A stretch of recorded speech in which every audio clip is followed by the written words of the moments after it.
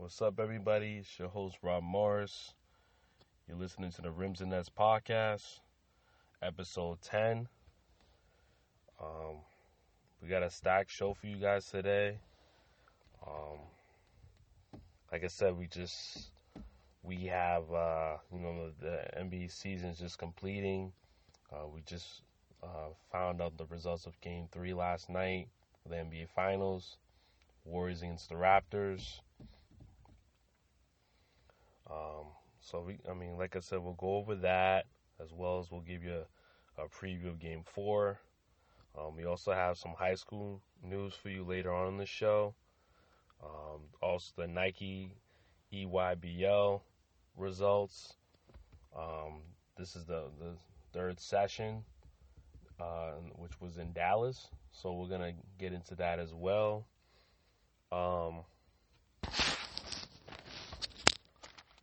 We're going to say, obviously, the basketball camps that are going on at the end of the month. Jason Tatum's basketball camp will be in the end of June, as well as Marcus Smart's basketball camp. So we'll give you some news on that and details. Give you all the details for that if you're interested in attending those. If you have a young one or someone that wants to play ball and he or she is interested in the game, that's a good start to develop their skills.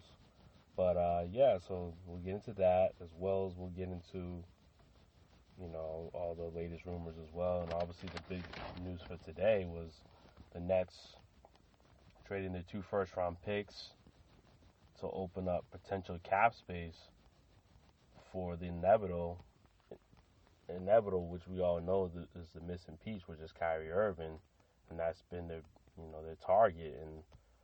And every day that goes by, it just makes it seem slim that the Celtics are going to retain Kyrie Irving. So, and by the way, the full news on that trade is the Nets traded away their 2 first-round picks to the Atlanta Hawks for to obtain Taurean Prince, and also the Nets also traded away Allen Crabbe as well as part of the deal. So that's like I said, that's definitely a foreshadowing to what we possibly could see on July 1st, where Kyrie could definitely be heading out of Boston into either one of those New York teams, but it's looking like it's going to be the Nets. They look like they're in the driver's seat to get Kyrie. So if you've seen all the other, if you haven't been living under a rock, there's been a lot of news on Twitter and social media. Like Kyrie, I believe, had made like an Instagram story saying that, home is where the heart is, and I guess like he was filming like he was in his old neighborhood, I believe. He was filming it where he has his old crossing guard. He was filming his old crossing guard from his old neighborhood in New Jersey. So he's definitely trying to let people know that he's a bit homesick or whatever, he feels like he wants to get back to where he came from. So that's bad news for the Celtics, because obviously, he hasn't really shown really any hints that he's going to come back to the Celtics in any way, unless you looked at the other story where I think he had a story where he had, I guess he has his new shoes that came out, the new Kyrie's or whatever, and I guess he said that Larry Bird told him to be true to himself, or whatever that subliminal message is. But Kyrie's an interesting dude. We all know one day he thinks one day he's thinking something else, the next day it's something different. So you can't really judge him day by day, because his mind changes daily on what he feels and what he wants in his life. So, and what his morals and beliefs are. We all know that he tries to have that persona of being, the super intellectual guy that knows more than you, that the kind of the conspiracy guy type of feel to him. Like he always tries to portray that about himself. But we're getting a little bit too deep into it. But yeah. So I feel like that's huge news right there. That trade. Because it definitely shows that the Nets are doing it for a reason. They're doing it because they want to create some cap space. Not only to just get Kyrie, but also possibly to maybe get another free agent as well to pair with him. So that opens up two max contracts if they don't re-sign D'Angelo Russell, because that will be expensive to retain him. Even though he's a restricted free agent, he's still under somewhat of their control. It's not gonna be cheap to get him back, because he's gonna get a lot of interest from other teams, and obviously they'll have to match that potential offer he could get. So we'll have to see how that shapes up. But like I said, there's a lot going on, and obviously Game 3 last night I feel like compared to coming into the game, Klay Thompson was out with the hamstring injury, so it made it tough for the Warriors to really be competitive in this one. I felt like they did a good job at least staying in the game at times. Steph Curry had an amazing game. He had like 47 points. He was ridiculous from doing what he does. Makes ridiculous shots. You may think that he's like clearly the defense is all over him and draped all over him, and he still makes the shots.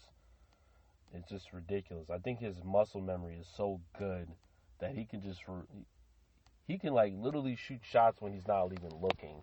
It's like he's turning away on a lot of these shots, or like there's a defender in his face, and he still makes these shots. And it's just I never, just looking at the highlights. I didn't watch the whole game because I was busy at the time. I was working my other job, but just to see him like make those ridiculous shots time and time again just amazes me every time. Like this is why he's gonna go down as one of the best shooters of all time. Like it's just without a doubt. Like I don't think Reggie Miller was doing stuff like this. Reggie Miller was making crazy shots, but nothing like this. It's ridiculous what he's doing. The Warriors would have never had a chance if he didn't score 47 points in this game. Let's be real. They're down with a lot of scoring right now with no Klay Thompson and Kevin Durant. Cousins is obviously not who he is right now. He's still banged up. So they're just doing what they can just to stay afloat. The Raptors had pretty much their full team besides OG Wanamanobi. So they're just trying to just stay afloat. And Steph Curry did everything he could, and it wasn't enough. They lost the game by, I believe it was a good 10 points or so. They both scored in the hundreds, so that just shows you that they were able to at least score some points even without all that scoring.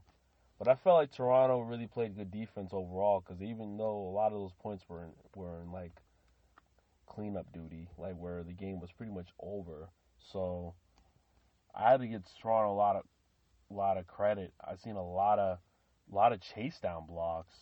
Kawhi had a chase down block. I think Ibaka had a few chase down blocks. Obviously, just the length of the Raptors, and Danny Green, I believe, had one as well. So they have a lot of length. They cover a lot of ground. Just when you think you have a layup, there's a guy coming that could block your shot. Whether it's Kawhi, whether it's Green, whether it's Ibaka, Gasol, we all know how good of a defense player he is. He was Defensive Player of the Year one year. So it's like they have a lot of defensive versatility all over the place. Sakim, if I didn't mention him already, but he creates a lot of problems defensively. So, and then obviously Lowry. We all know Lowry's a great, sturdy defender that can get in the passing lanes and create steals for you. So it's like they have a lot of weapons, not only on the offensive end, but on the defensive end as well. And they cause a lot of problems. They caused a lot of problems in Game 1 as well. So they're causing pretty much the same problems in this one as well. So it's like, they need Klay Thompson if they want to have any chance of beating this team, at least. I think they just need at least Klay Thompson. I mean, we all know that we all know all these rumors with Durant leaving and stuff.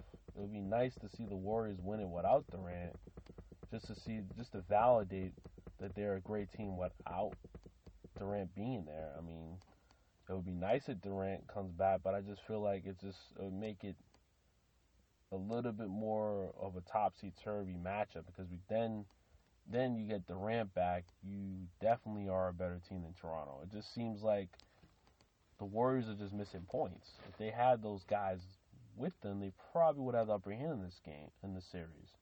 Because there's too much for Toronto to be able to deal with. If Curry's playing like this, and then Klay Thompson's playing, being himself, and then Durant's going to automatically give you 20 every night. It's like, how do you defend that? And then obviously the role players for the Warriors have stepped up. Iguodala's had a great series so far. Livingston does his thing, and Quinn Cook. I thought Quinn Cook has really stepped up a lot in the past couple of games. He's probably played his best basketball of his career. So they've had a lot. I mean, I wouldn't say they've had a ton of great bench production, but if you add just the 20 points that they get, 20, 30 points that they get from their bench, that's good enough when you got Durant and Thompson, Curry and company. They can score in bunches just by themselves. So, and think about it, they still scored 100 points, even though a lot of those points were in cleanup duty. When the game was pretty much over, they still scored 100 points against a very elite defensive team. Because I'd still consider Toronto one of the better defensive teams in the NBA. And it just shows with their personnel how, well, like I just named all the names of how those guys can create a lot of problems out there. And they're doing well, even without their two better players. So you got to give them props for just keeping the game close, even when it feels like they just really are shorthanded. So that's that. I mean, Game 4 is obviously going to be in Oakland again, so we'll have to get ready for that. That will be on Friday, which is tomorrow. I believe it will be the same time as the usual times, 9 o'clock, maybe 8 o'clock, who knows. I have to check it, but most likely probably 9 o'clock. And we'll have to see. I mean, Klay Thompson probably might come back. There's rumors there's reports that say that he will come back in Game 4, which I feel like it's a must win. So I would say that he would probably just try to see what he can do and see if he can come back. They're probably just playing it safe. He probably could have played Game 3, but they're just playing it safe. They didn't want to re-aggravate the injury, just to be on the safe side. So, and as far as Durant goes, they still don't know what the reports are.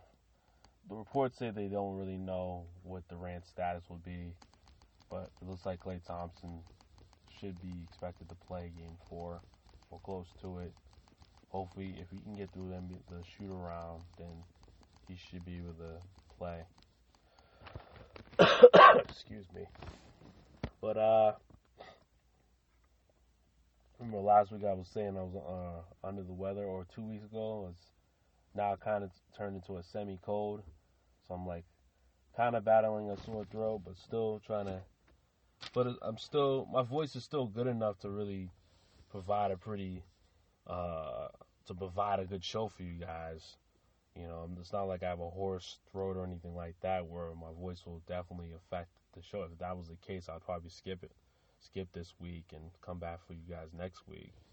But, let me know if my voice is cracking or anything like that, but I'm pretty sure it's not. But, like I said, yeah, so we got a few high school notes to get into in the next segment. Plus, we'll talk about, the basketball camps of Jason Tatum and Marcus Smart, which is in the area. Then you really get your young ones involved in the game early on is always great, and that's definitely a good start. Who would you want to play? I mean, that would obviously be